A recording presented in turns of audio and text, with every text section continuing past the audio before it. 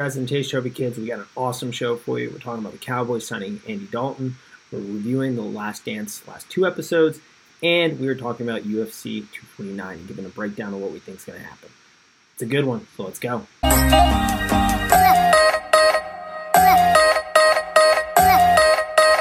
And welcome to Trophy Kids, presented by Bad News Media. It is May the 6th, and oh, am I excited for this one. Sports are in the air. We have some things to talk about. The UFC is coming back this weekend, which we will definitely get into later with a little breakdown and preview of it. But first, we have some news that's actually sort of sending shockwaves to the NFL. I won't say it's the biggest free agency news because I would say Tom Brady, Gronk signing was definitely the biggest. But it's definitely something that on a week like this week where there's kind of a lull and stuff, definitely giving us plenty to talk about. That is Andy Dalton, the Red Rocket, leaving Cincinnati, getting released, getting a couple offers, and deciding that he is headed back home, coming home to Texas, wearing the star. You have to see him well, you might not have to see him twice a year, but you play the team twice a year. Same. Carry a clipboard around, yeah. Yeah.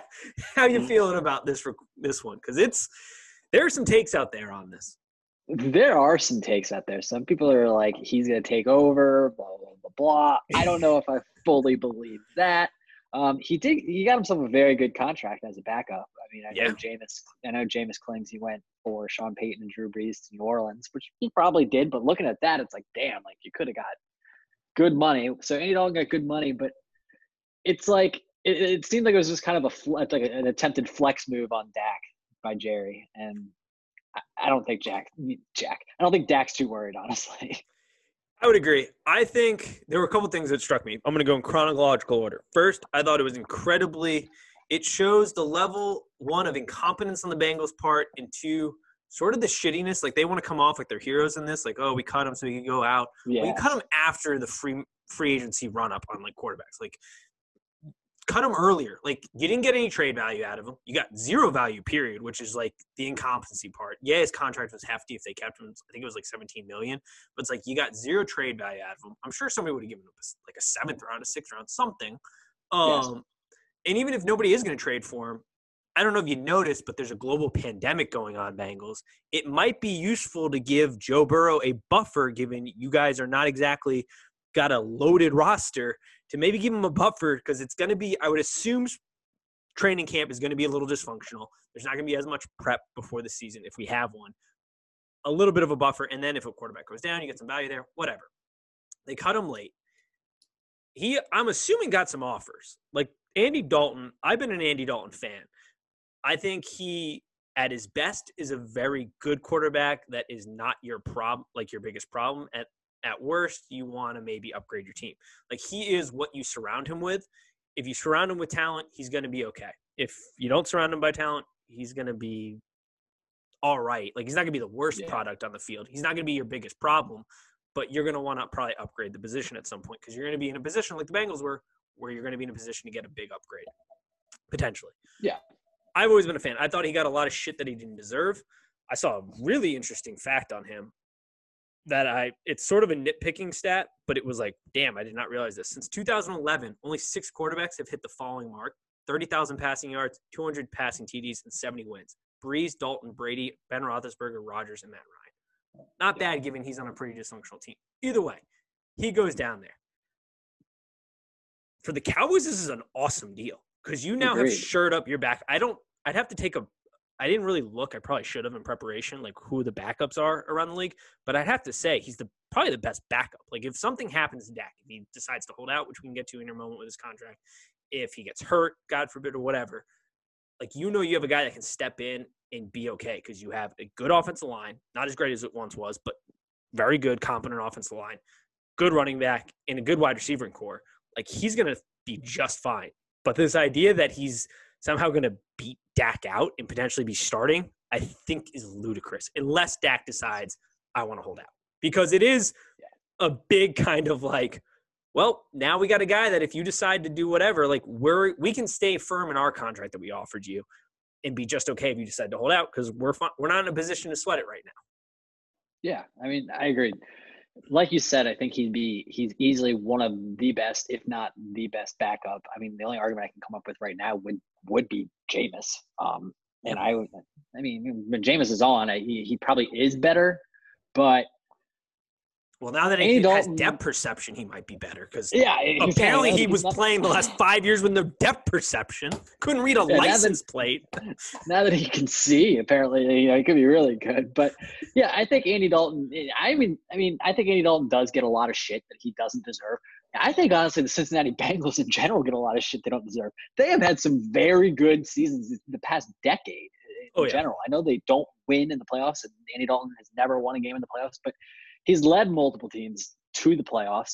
I think he's better than – I think he's better than a handful of starters. Like, I don't know anything about Stidham in New England, but I think Andy Dalton would be fine in New England. I think if Tom never went to Tampa, I think Andy Dalton could have been fine in Tampa. Fuck yeah. I would have been happy. I wanted him at one point because I was like, I didn't think we were going to get Tom. I was like, let's make a move for Dalton. Like, we're not keeping Jameis. Like, let's make a move. Yeah, I think Dalton's a fine player. And like you said, if Dak does go down or if some reason he holds out, but say he goes down for 3 games, I mean, if Dallas is playing, unless they're playing, like San Francisco, Seattle, like then LA or something, Andy Dalton going to win 2 games, 2 out of 3, maybe even all 3. I mean, if they're playing like the Skins, the Giants, and the Lions, I mean, I think Andy Dalton as a backup is very serviceable. I know Dak doesn't really, he doesn't really get injured a lot, but I mean, you never know. It's the NFL; it can always happen. And he's a kind of player that, with the talent, like you said, that Dallas has, that if they're making a playoff run, Andy Dalton can go in and we've seen backup quarterbacks come in playoff time and thrive. I don't see why Andy Dalton couldn't. I don't either. I've always thought I can go down the list and easily pick off Gardner Minshew. He's better than Jarrett Stidham. He's definitely probably better than. Like, you can go down the list, and Andy Dalton is still – he's never been the greatest guy, but he's also – he's never been the team's biggest problem either. Like, you've never – I don't think – I mean, he got a lot of shit in Cincinnati. Since I've been in Cincinnati, I've been here a while, he has gotten a lot of unnecessary shit. Yeah, he never won a playoff game. But they had a small window, and it was unfortunate. There was that game where you had the perfect hit, and then the second – like, that window was their window to really go for it. That team was so fucking good. And Joey Porter not getting a flag. And then the year he broke his finger was the other year. If he hadn't broken his finger, there isn't a doubt in my mind that they wouldn't have made a push for the Super Bowl that year because A.J. McCarron was just missing the easiest fucking reads. To no fault to his own because he was thrown to the Lions and just didn't – like, the game was just too fast and you could tell. Like, it was way too fast. And they would have won that game too. So there was a window, and windows close short in the NFL. If you're a Cowboys fan, this is awesome. You get a quarterback at $7 million for a year, $3 million it's guaranteed, I believe, which – unfortunately, though, gives Cowboys a little bit more leverage because they can stay firm in their contract negotiations with Dak, which they've apparently offered him like 33 plus a year, I think. I don't know how much. Apparently, the money per year is agreed upon. It's the length of the contract. Dak wants 4 years. Dallas wants to hold him for 5. Yeah. So. And I don't know what the guaranteed looks like either. Like how much of it will be guaranteed versus how much will be incentive bonus. And there is that question of like what I think Andy Dalton, like Dak is definitely more talented. That is, I don't think, questionable necessarily. Like, he has more arm talent. I agree, but I think we're also maybe in our the conversation kind of overrating Dak a little bit. I was just going to get to that point because what I was hearing, I think it's closer than people think. Yeah, like, it might be. Because I was thinking about it, like, I think arm talent-wise, because Andy struggles with the deep ball and accuracy with the deep ball. But outside of that, I don't know, man. I think if you put Dalton on that team last year or 2 years ago, they make the playoffs. Like, there's too many. Dak hasn't succeeded with a great offense line at one point in his career. It's good now still. It's a very good offense line. It's not maybe the best, but it's good. One of the best running backs in the league. Amari Cooper, who is good. You've got now CeeDee Lamb, so we'll see how that fits in. Galloway down there too, or Callaway. Yeah, I don't think Andy Dalton's the starter, but I think if Dak doesn't play well, there's a chance Andy might get a shot because he's not that far off, I don't think. I don't know how you feel, but I don't think he's that far off. I think it kind of depends because I don't think I don't think Dallas wants to lose Dak. And say they go into this year and he plays under the franchise tag. If you sit him in the middle of the year, that's almost like saying, we're done with you. Yeah, So that's a good point. It'd be, I know that's dumb because honestly, you should play who's playing the best. But that's just not how it works in sports, unfortunately, all the time. But so, yeah, if they did, that's almost like saying, like, we're done. You're not, they could bring him back the next game. But it'll leave a sour taste in Dak's mouth. I mean, honestly. That's true. And Dak is definitely, because he's 26, so it's like you have a 26-year-old versus Andy Dalton. I don't know how old he is. That is on the back end of his career by far. Right. So it's not like you're making this guy the future of your franchise. But if the Dallas, because we say the same thing, and we should eventually start questioning it, like, Dallas is such a talented team. Dallas is such a talented team. I get Jason Garrett isn't the best coach, but if they're as talented as we keep saying they are, how do you not be better in that division? What? Yeah. We'll just keep going 8-8. Like, how do you keep doing that? So I think at some point we need to question, like, the talent level. And I think if they're like, you know what, we're really talented, and for whatever reason we're not winning games with Dak, say, fuck it, let's go all in a weak division right now and try to do something. Jerry's crazy enough to do it. That's the point, I guess, I'm trying to make. Is Jerry is so out there that I don't want to write off that Andy Dalton. We're not going to see Andy Dalton start this year. Oh, I wouldn't write it off. I don't think it's the right move necessarily for the health of your franchise and the health of your quarterback that you're trying to make the face of your franchise in Dak. Right. But I think that the fact that he went out and signed him, which is a phenomenal football move on the Dallas Cowboys standpoint. Like, this is a good quality sign. Like, it makes 1,000% sense to shore up your quarterback room. Yeah. Anything, even if he doesn't play, he's going to be an asset in teaching Dak, in being a professional. Because another thing that I think I haven't mentioned yet, but like, Andy Dalton is one of the classiest human beings in the planet. Like, he is the model of what you want off the field in a quarterback. Like, there's a story, I think it was Boyd took a pretty like vicious hit, and he came out of the game, and Andy, because he knew he was banged up, it was like Boyd's, I think, rookie year or whatever. I think it was Boyd. I'm not 100% sure who the receiver was. But he gave him his first-class seat and went to the very back of the plane to just sit there. He's always doing stuff in the community. Like, he's been a professional on and off the field and a fantastic human being. So, like, that's a good example for a young quarterback. Not to say Dak isn't a good human being or doesn't do good things off the field, but it's just it's a leadership thing that he's going to be able to pry off of. So it's a phenomenal move. But I'm not overly worried about Dak's positioning or standing with the Cowboys. But it does give the Cowboys some leverage in negotiation, because now you have a guy that you can go, all right, if you hold out, that's fine. Like, we're not going to sweat it. Yeah, agreed. Yeah, I mean, it's a great move for them. It's not going to – we're talking about it because we need sports stories. Yeah, so bad. That's really why they're like, oh, look what could happen here. Oh, my God. I made the mistake of turning on, like, Get Up and First Take, and they were still talking about it today. We do a show once a week, so it's fine for us to talk about it, but it's Tuesday and they're still talking about it. Like, that was a Monday. Yeah. That was a Monday topic, the first topic of the week, and then you should create something else. Absolutely. Yeah. But yeah, it's a great move for Dallas, but it does not, affect Dak's status on the team, in my opinion. No. One other move that happened before we move on. The Bears declined Mitch Trubisky's fifth offer, which fifth-year extension. Yeah. Which is, some people are like, oh, shit. I mean, how did you not see this coming? Because if he gets hurt in the back end of that season, you owe him a lot of money the following year. Yeah. And right now, he is playing nowhere close to the level of risk-reward that makes sense for that. They signed Nick Foles. This is another story where it's being bigger because we have no sports to talk about as much until this weekend. Mm-hmm. But it makes a lot of sense for both parties. In Mitch Trubisky, if he goes out and he balls, he now has a ton of leverage because they don't have dibs on him, essentially. And he could say, fuck it, I'm going to go test the free market, or I'll re-sign with you, but you're going to pay me. Yeah. But if he doesn't perform, then he's kind of shit out of luck from a money standpoint. And the Bears, though, are good. They have nothing. Yeah. They can walk away with a clean conscience. Yeah, they fucked up the pick, but like, you'll get more picks to fuck up later down the road. So it's okay. like it was just a good, sound football move. And I think it could be the thing that maybe like Mitch Trubisky has talent. Mhm. It hasn't shown itself a whole lot, but he has it. Like there's a reason he was picked there.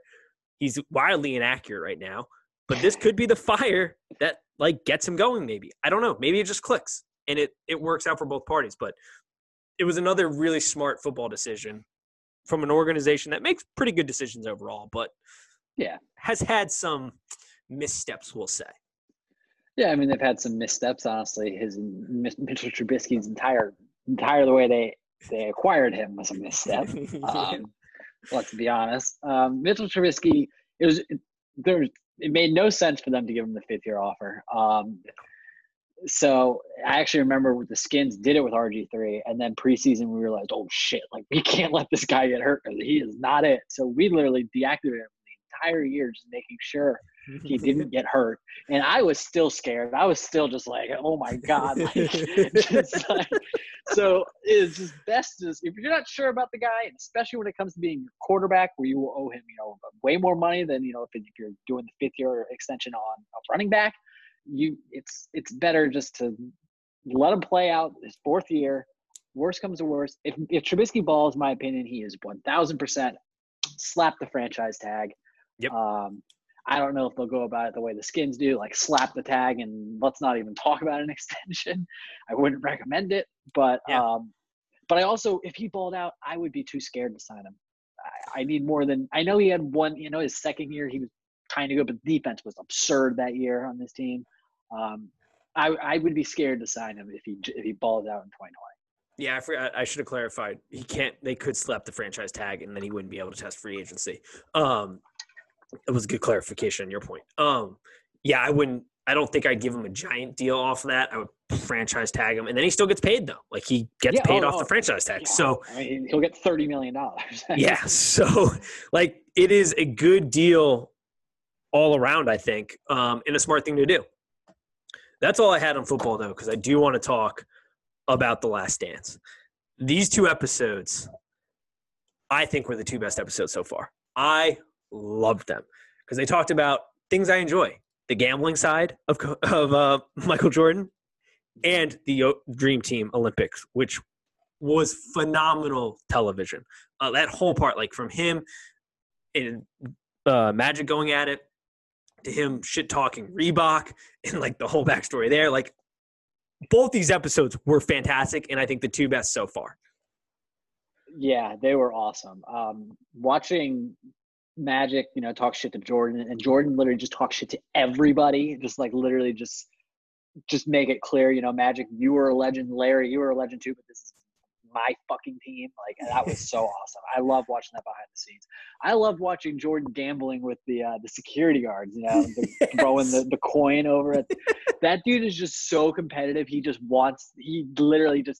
can't help himself. He needs to make everything a competition. He's unreal. I love seeing that behind the scenes stuff. It's so cool. Absolutely insane. It goes back to, once again, the Roy Williams. Like, he's the only player that can turn it on and off. No, dude, he can't turn it off. He's throwing quarters at a wall to try to just, like, have something competitive going. Which, by the way, I don't think we've mentioned this. I love how Jordan just has his own fucking room. Like, do you notice that? Like, he's never in the actual locker room. He's got his own side room, like, where he's doing – side room where he holds all the tickets. Yeah. He's the one who hands out the tickets there, where he has all the tickets. Yeah, when he said, shit, I'm God, I was like, shit, maybe he is God. The way how confidently he said it, I was like, fuck, what? It was unbelievable. Yeah, he was just like that. I think it was maybe BJ Armstrong. I don't remember who said it, but they were like, he said, I need 2 tickets. So he said, do you care where they sit? Because they could be sitting all the way up next to God. He goes, well, you just got tickets for God. Like, oh my God. So awesome. He holds court in there. He's got 6 bodyguards in there. He's the only one in there just chilling before games. Like, that is awesome. Too cool. Yeah.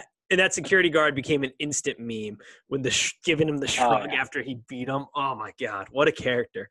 Awesome, dude. The Olympic, I love, because we've all sort of seen some footage of that. The stories from that are always fantastic. Like, my favorite story ever is when him and Magic are going at it, and Larry's just laughing because he doesn't care, and he's just like, "It's his league now. It's his league now." And my favorite part is, I don't know who he hates more at this point. I don't think there's a human being who hates somebody more than Michael Jordan hates Isaiah Thomas Yeah, he doesn't like him. or Jerry Krause. I don't know now between the two of them because literally in every chance he gets, he's just ripping on the guy. Jerry Krause had the touch of death. Like any player he liked, they were like, fuck this guy because he likes him. We're going to go kill him. They hated Jerry Krause. They fucking hated him. And I don't really blame him. I mean, I also give him some credit because, I mean, he did put together an unbelievable team, but he also fucked it all up. Yeah. Yeah, I don't know who he hates more. That's it. He does. I mean, he hates Isaiah too. The Isaiah one's more entertaining just because Isaiah's still alive and it's clear Isaiah doesn't like him. Isaiah said he was the 4th best player he's ever played against. Like, get real. That's a joke. But yeah, I don't know. I think from like a competitive standpoint, he hates Isaiah the most. Obviously. Oh, yeah. I think that's where I lean. I tweeted out, like, I don't think anybody hates somebody more than Jordan hates Isaiah Thomas. Because it's like, dude, you didn't allow him on the dream team and replaced him. And because of that, Christian Laettner made that team. And Laettner. Yeah, in college. He was in college, too. He made that team because Isaiah wasn't on it. I actually noticed in the series when Jordan was talking about the team, he mentioned like 11 of the best players in the world. He didn't even like include 12 with Christian Laettner. Christian Laettner's a fine player. He was a great college player, one of the best ever. But it's just kind of funny that Jordan did that. I completely missed that. Yeah. Talking about misses, do you think anybody? I mean, worst decision ever, Adidas being like, "Nah, we can't make you a shoe." I mean, that might be the biggest miss in sports history ever. That's a big miss. That's a big history big of the world, maybe. Like, holy, the people in charge of that, like, still must not sleep. Being like, we could have had Jordan, but we couldn't make a shoe work, so we went to a startup Nike, and they just dominated the world after that. He came to Adidas wanting them. They didn't even have to go to him. His parents had to talk him into taking a meeting with Nike, not even signing with them, taking a meeting, like just getting in the door. Yeah, unbelievable. Big gaff on Adidas' part. Yeah. The Tony Kukoc stuff was funny because it is like that. Yep. Like he had no idea what was happening. And like just the touch of death by Jerry Krause, where it's like he likes this guy, and this poor kid is just like he's in a war tour country, he's in the Olympics, just trying to be like, we're going to compete against the dream team, and they're out there to kill the kid. But like Mike Wilbur said, he is a tough bastard. He came back in that second game and played well, and it was just he played well. Yeah, it's just funny seeing that type of stuff, and just once again, like Jerry Krause likes a guy Scottie Pippen and Jordan want to kill, like just end the kid's career for. They wouldn't let anyone else guard him. Jordan says pregame, no one can guard him but Scottie and I. Oh, that was good. I also like Johnny Kong's interview where I'm sitting there. I'm such a degenerate where she's like, do you think gambling's ruining your reputation? And Jordan's like, what the fuck? Like, it is just crazy how the world used to be where like that was a legit scandal. I mean, I get the money amount, but like whoever it was in the documentary, like that's $10 or $20 to you, like 50,000 to him is like 10 or $20, and people were like legit mad about that, which is absurd. People are mad about everything. I mean, imagine it was bad back then. Imagine if it happened today. Imagine if LeBron, after game 2, losing game 2, going down 0-2 to the Knicks, he goes to Atlantic City. Like he would get crushed today if he did that. Like eviscerated.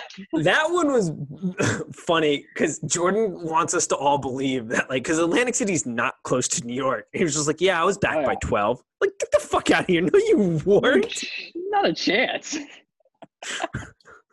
Oh, even today, he's still just lying about it. But I know. That was good. Though I did also like, because we got, like, it hit on all the best parts. The Olympic Dream Team, the Air Jordan deals, all that stuff. It did also get into, like, the one big controversy with him in backing the political race, which I know the famous line, like, Republicans buy sneakers too. And I also know that Jordan was doing something completely different than everybody else, where he was trying to build an empire, essentially, and did pave the way for a lot of things. So, you know, a young guy not wanting to get into it, but it is sort of crazy then when you went, because I wasn't aware of this. We didn't grow up in this era. Like, I had no idea. So this is stuff I'm learning for the first time. It is kind of crazy to think like, oh, he didn't speak out against a guy who like was directly imposed to like civil rights. Part of his platform was like Martin Luther King Day shouldn't exist. Like, who the fuck is this guy? So it was interesting to touch on that. And it was like, I was thinking about it more. It is crazy that he didn't speak out in fear of like it would ruin the reputation or damage it in some way. But like today, we wouldn't even be talking about it because it's a House race in North Carolina, whatever district it's in. Like none of us would be talking about that. Oh, no. But because he decided not to say anything about something that was actually important, it wasn't like he's playing politics all the time. It was one race, a very like sensitive issue. Could have easily spoken up. And because he didn't and did the Republican line, it actually became exactly what he didn't want it to become. And it became like an actual controversy, which was interesting. Yeah, it did. It was interesting. Jordan's actually like, one thing I will say is he's stuck to that his entire life. He does not speak up and out very much on issues. It took a long time before he finally like came out and spoke about like police brutality, stuff like that. I mean, he's never really, he's like a superstar. I mean, he was way more in the light back then, but he really does kind of stay quiet when it comes to issues happening when he has massive influence, but he kind of just doesn't really comment. Which is something unique because we honestly, and it's happened forever, like with Muhammad Ali and guys before him and LeBron James. When it's convenient. Oh, LeBron always gives him 2 cents. Yeah. LeBron will always give his opinion. Yeah, always give his opinion unless it has to do with China. Yeah. That's the only thing. But that's just the NBA in general for the most part. Yeah. It is weird though to be like this guy who controls an insane amount of power, who's on top of the world, wouldn't speak out about that, but at the same time, he kind of is. He was looking out for himself, which I guess when you're trying to build $1 billion empire like nobody's done before, that's sometimes kind of part of the equation, which is unfortunate because it is really one of the only few criticisms you have on him. But like you said, he has stuck to that line. He hasn't wavered on that at all in his entire career. I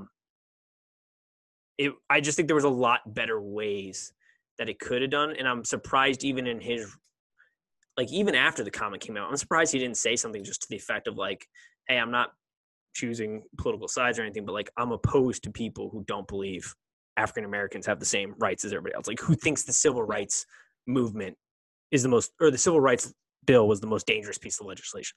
Like it did seem kind of crazy. Agreed. Yeah. But it's the position he's taken and stayed with. But without it, if he hadn't met Senate or if he had just said something brief about it, it wouldn't have been even a controversy. So it was an interesting little tidbit, but I was glad to see they threw it in there because it shows that they are really giving us everything about Michael Jordan. Because like I wouldn't, if they hadn't thrown that in there, I would have no idea. Like I would honestly, I would have never known that. So it is kind of, I appreciate that they are really giving us everything about MJ, which is one of the reasons I liked these two the most is because it's just, once again, it's giving us all the good and the bad in like a scenario where he does kind of look like a dick at some points.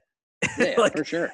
But honestly, too, I don't know how he thought he was going to come off as a dick because, like, most of the time in this, I actually find him more endearing. Like, oh, yeah, this guy is everything we thought he was, only to a higher degree. I've always thought and always heard that Michael Jordan was a dick, and he's just such a competitor that he's just a dick. He's actually been, from this documentary, I expected for him to come off like way more of an asshole than he has. Yeah, way more. He's become way more endearing to me through this. Yeah, I mean, I'm like, wow, I mean, like he's I've kind of everything him as the star, but not really. I always kind of maybe thought as a person, kind of the way I feel about Tiger Woods. Yeah. Like, but yeah, Michael, no, he hasn't been nearly like as much of an ass as I thought. No, not even close. And like there are like it's been a very cool look, and I'm enjoying it. And these were my two favorite. And it's when he thought we would think he's an ass. I don't think anybody thinks that right now. I think he's become more endearing because it's like. That's exactly the kind of person we all want our premier player on the sports team we root for to be. Yeah. That's exactly how we want them. Definitely. All right, let's get to the last topic, the UFC this week. I am so excited. So I'm going to quickly break this down. First of all, UFC 249. This is I think the fact that the UFC is coming back first, the fact that they are able to do this is going to give them a greater foothold in American sports and global sports, because they are a global company and have an outreach globally that's huge. But I do think it's going to bring in fans that typically would not watch the UFC this weekend because there's nothing else on. And I have to say, Dana White and the matchmakers over at the UFC put together a near perfect card if you are a first-time watcher, because you are going to literally see just a plethora of different styles, of different fight techniques, of just everything. And I mean, the top 3 fights on this fight card. I mean, we have Donald Cerrone and Anthony Pettis in the prelim fights. That's how good this card is. They are the prelim fights. And those two, both, whenever they're on a fight, it's a must-watch fight. They're both phenomenal fighters. I mean, Donald wasn't in the primetime fight with McGregor like 2 UFCs ago. Yes, and he's on the prelim. That's how great this card is. I do hate Greg Hardy being on this card. I distinctively said, and I'm going back on this, whatever. I need to watch sports. I would never buy a pay-per-view that Greg Hardy was on, just out of principle, because I hate the guy for what they even gave him a shot. But because I don't think he earned redemption. But whatever. Yeah. That's just my opinion. But I am going to buy this card. 3 fights that I'm excited about. You have Francis Ngannou versus Rozenstruik. This is a fight of just pure power. Rozenstruik is a guy, he's 6'4", 242, he's got a 78 reach. This dude not only can deliver a punch, but he can fucking eat him. If you go back and watch his last fight against Overeem, there's a punch in the second round that he takes, and Overeem literally looks at him like is shocked he didn't fall, and he doesn't even fucking move. Like, he doesn't even throw he could have easily, if he had just followed up, he may have really not, because he just dropped his kind of hands and didn't move. Yeah. The other guy just takes like a pause, like, what the fuck is wrong with this guy? Yeah. Like, he has an insane chin and can deliver a punch, which is going to be good, because Francis Ngannou is the apex of what human being physique is. This man is insane. If he had been born in America, he'd be playing on Sundays, without a doubt. He's 6'4", 255, 83. He is a freak. His uppercut is easily take your head off. Like Michael Bisping once. Yeah. Michael Bisping once said he's the Mike Tyson of the UFC, and I fully agree with that statement. He drops some fucking A-bombs and is like, this is a fight. If you want to see 2 guys just stand up and go fucking at it, this is the fight. Francis Ngannou knocked out. His knockouts are viciously insane. He has visibly gotten better fight to fight. Every fight you can legitimately, he used to be homeless a couple years ago. Like, his story is phenomenal, worth looking into. But you can visibly see every fight he's fought, him getting better, him refining his skills, huge jumps. So this is an awesome fight. If you want to see the UFC in that stereotypical version of just guys going at it, this is the fight. Well, I think you've kind of convinced me, just for fun, to maybe just put some money on Rozenstruik, because he's plus 230. I mean, just for fun, I might have to do it. I'm going Ngannou on this. That's my pick. Yeah. I think Rozenstruik leaves himself to some vulnerabilities, but dude, it's going to be a good one, because Rozenstruik, he could win this fight, and he has a chin of steel. It's insane. And he's a great counterpuncher. That's where he does some work in. He's a great counterpuncher. So it's going to be an awesome fight. Then you follow that up with Dominic Cruz, Henry. Oh my God, I can't pronounce his last name right now. Cejudo? Cejudo. There we go. Jesus. That's so bad on my part. I apologize. Henry wants to be known as the greatest combat fighter in the world, and he's very much on that pace. He's a gold medalist winner. He's the only person in the world to ever win a gold medal in wrestling and then win a UFC title. He won it at flyweight. Then he said, fuck it, I need to up the stakes, went to bantamweight, won a title there. Fighting Dominic Cruz, you can't talk about the bantamweight division without Dominic Cruz. There is nobody like Dominic Cruz. If you have never seen a Dominic Cruz fight, he's not going to wow you with power, but he is the Energizer Bunny from hell. He does not stop moving. He is like a matador in the ring. He is elusive as hell, sticks you and keeps going. All of his fights pretty much go to decision. He's only lost 1 fight. The problem is he hasn't fought since 2016, which makes me nervous. Ooh, Yeah, Jesus.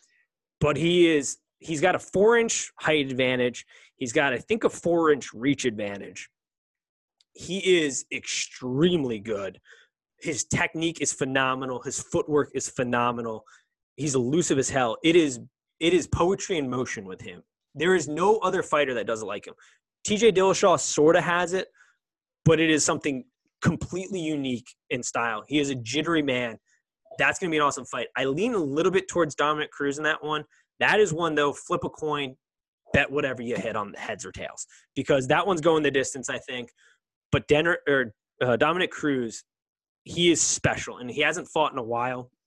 He is a fun fight to watch. And then they finish it up with just the cherry on top, Tony Ferguson versus Justin Gaethje. I know. I am pissed we're not getting Tony Ferguson Khabib right now. Yeah. And it is a huge risk that he took this fight because Justin Gaethje is no slouch. But if you've never had the pleasure of watching a Tony Ferguson fight, for all fans that are new to the he's a savage. I mean, he does things in the cage. He is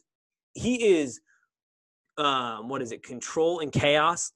It is, his movements are unpredictable. He makes you incredibly uncomfortable with the way he fights, to be honest. He's throwing things that you will never see any other fighter throw. He's incredibly creative. He gets stronger as the fight goes on. He likes to fight hurt, honestly. I, honest to God, believe he enjoys it. And I'm not the only one who thinks that. Some of his prior opponents are I don't think Tony Ferguson really starts to get going until you, cut him up. He is a monster. And so is Justin Gaethje. Justin Gaethje is another guy that is let's go to war.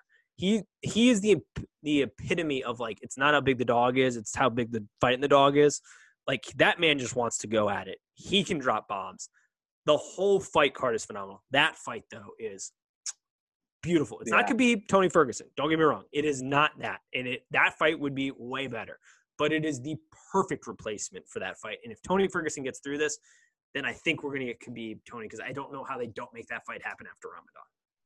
I just remember when Tony fought Anthony Pettis. It was the bloodiest fight I've ever seen in my life. I was is he going to die? That is what you're going to get. That, I think, is a very good point to bring up. Fair warning to all you new UFC fans. Expect to see blood in that fight. There will be blood. That is going to happen. That Anthony Pettis-Tony Ferguson fight. Whew, man. Yeah, that was brutal. It was bad. That was bad. Dude, that was the Rosenstrike. Rosenstrike won. There's a fight right now. His last fight I was talking about is on ESPN right now. He won in the final 10 seconds by knockout, split the dude's lip in a way that I have not seen. It was just open in a flap. It was so bad. It's going to be chaos. It's going to be pure. And then you got Greg Hardy on the card, who, while I don't like the guy, and he's not a very skilled fighter. Anytime he fights somebody who's really skilled, he gets overmatched, but there's a lot of power on this card. There's enough power on this card to fucking fuel New York City right now. It's insane. This is a phenomenal card that you are going to see some phenomenal fights. I cannot wait. I would say too, will be nice. Yeah, my bets, I think I'm going Francis Ngannou, but if you bet Rosenstrike, it's not a bad bet. Anything can happen, especially in those two fights, or those two fighters.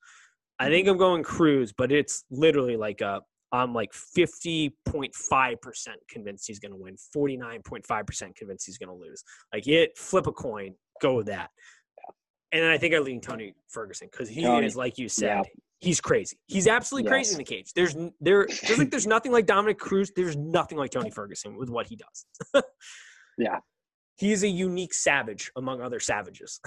Yes, he is. It's incredible. He's an absolute animal.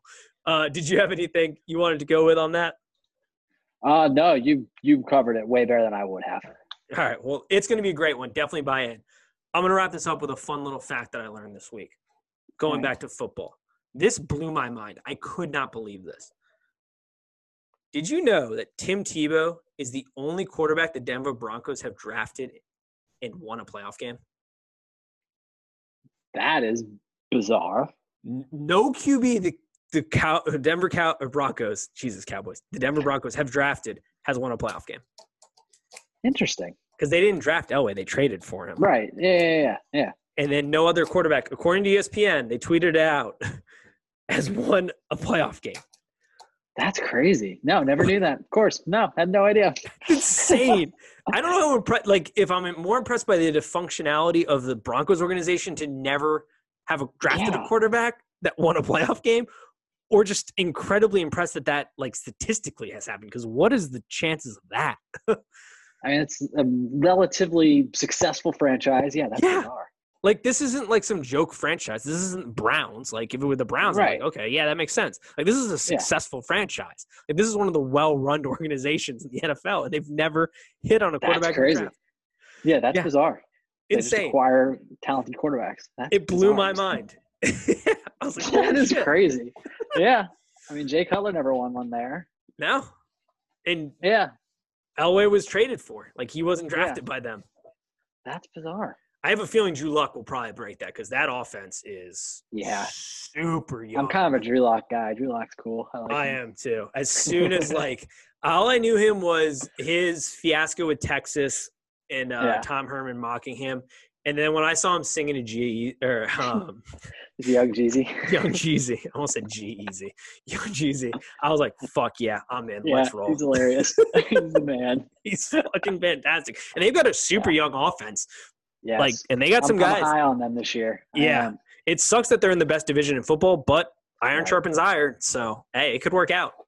They've got a bright future. But, all right, that'll wrap it up unless you have anything else here. Just one quick thing I just kind of saw that it kind of opened my eyes. I kind of think Carson Wentz might retire soon. Really? He had a quote. This is like the first time he's talked since the playoff loss. He said, I can confirm I had a concussion. I was dealing with symptoms. It was some scary stuff. You only get one of these brains and you have to protect it. And he just had a kid too. Yeah, and I was just I was thinking maybe you could pull. I mean, I'm not saying this year. But maybe you could pull like an Andrew Luck, and maybe the Eagles kind of know, and maybe that's why they got Jalen Hurts. That would be some. Yeah, I mean, that would make a little conspiracy. I just saw that quote. I was like, wow, that kind of sounds like someone who's like kind of recognizes your brain gets effed up in this sport. Fuck yeah, and his body too. Like, he's always injured. Yeah. Like, he's had back injuries. Yeah, that could easily be an Andrew Luck thing where it's like, hey, I've got money.